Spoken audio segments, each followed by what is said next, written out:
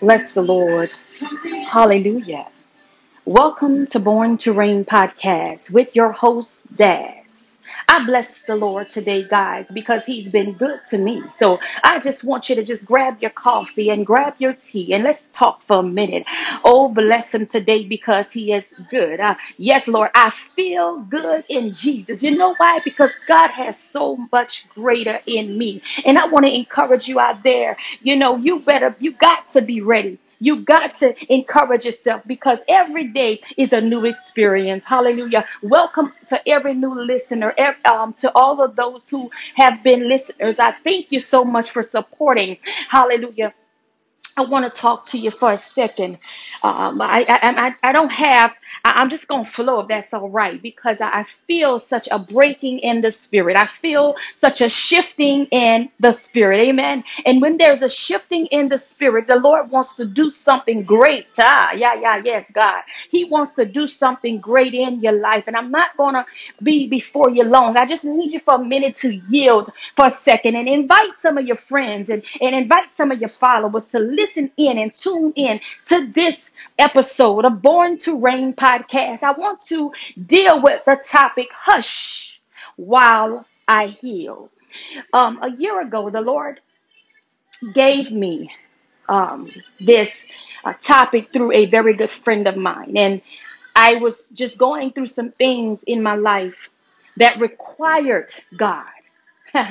Have you ever been through some things that required God? Not people, not everybody in your ear, but it required the Lord to lead you. It required the Lord to guide you. It required His attention on you. You know, sometimes He'll put you in a position or in a place where you're wondering, God, oh God, oh, are you still here, Lord? Are you still with me, Lord? I feel like you just left me right here, and I'm trying to walk some stuff out. And yes, and I know that somebody out there, you've been put in a place, and you're trying to find God when God has been there with you all the time. So I want to deal with the topic, hush. Just hush while I heal. Have you ever been around a group of people? All they do is just talking, and you're standing there, and everybody want to talk to you about what they feel you should do, and you just want to say, "Shut up!" And then all of a sudden, a still small voice come and say, "Hush, shh, hush," while I heal.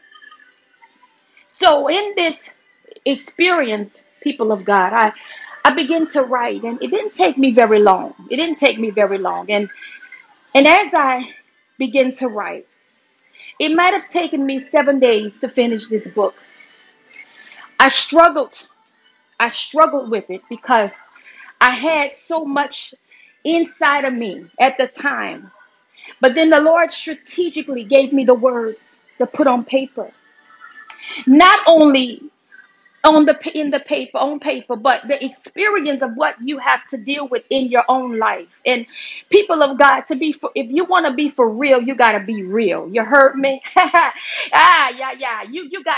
You gotta walk some stuff into a place where people, you don't have to paint a picture. You are the picture people see. It's in living color. It's not black and white. So even though we write in black and white, blue and white, or whatever, but we have to understand life is for real.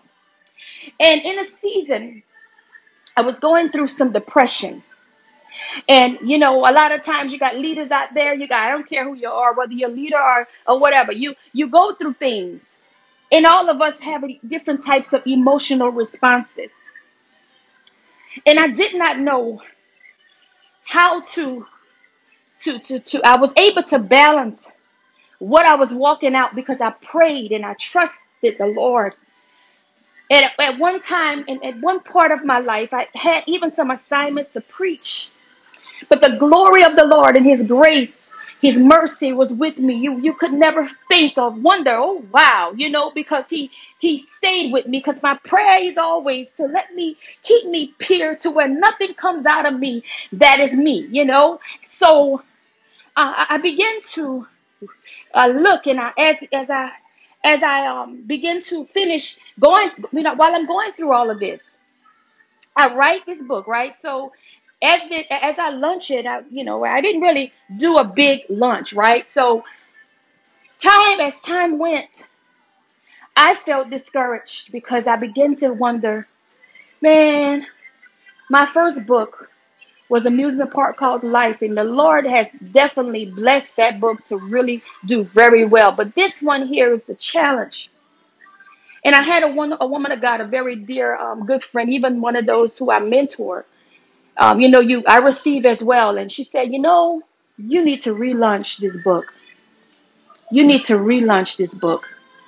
She had me to just gave me some little tips and on how to do it. And I was like, okay. And months passed by. But just yesterday, another woman of God, a prophet of the Lord, she began to respond to a post on Facebook from a flyer that I had put out last year.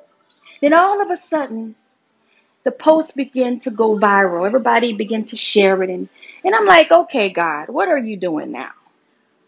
And the Lord began to tell me to relaunch this book because somebody has to read it.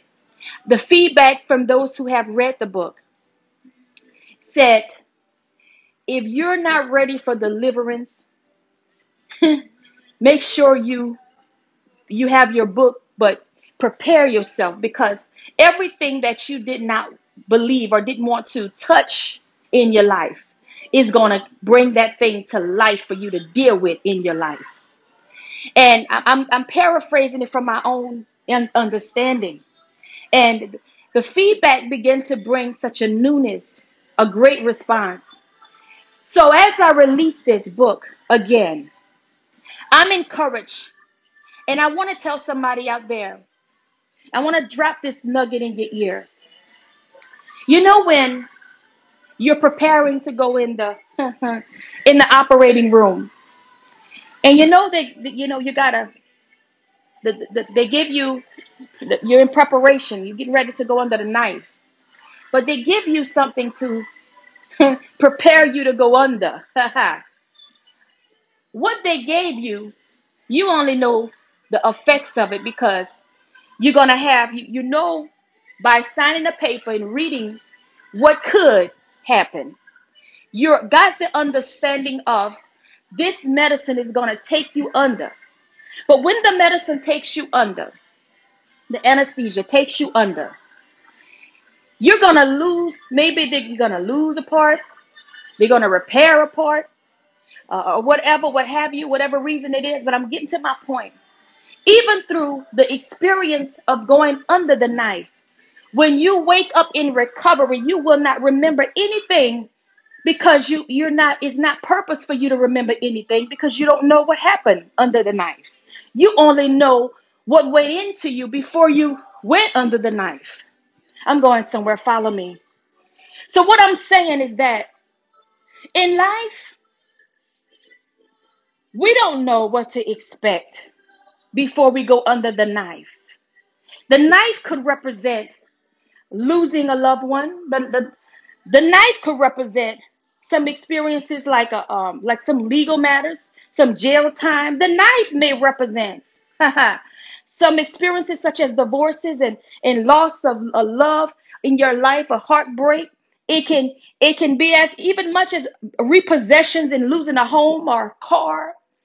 But after you have entered that place where it felt like it was a very bad experience.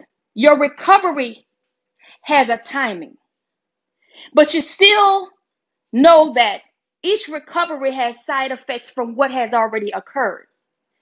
What I find happening when I wrote my book and the revelation I began to receive was this.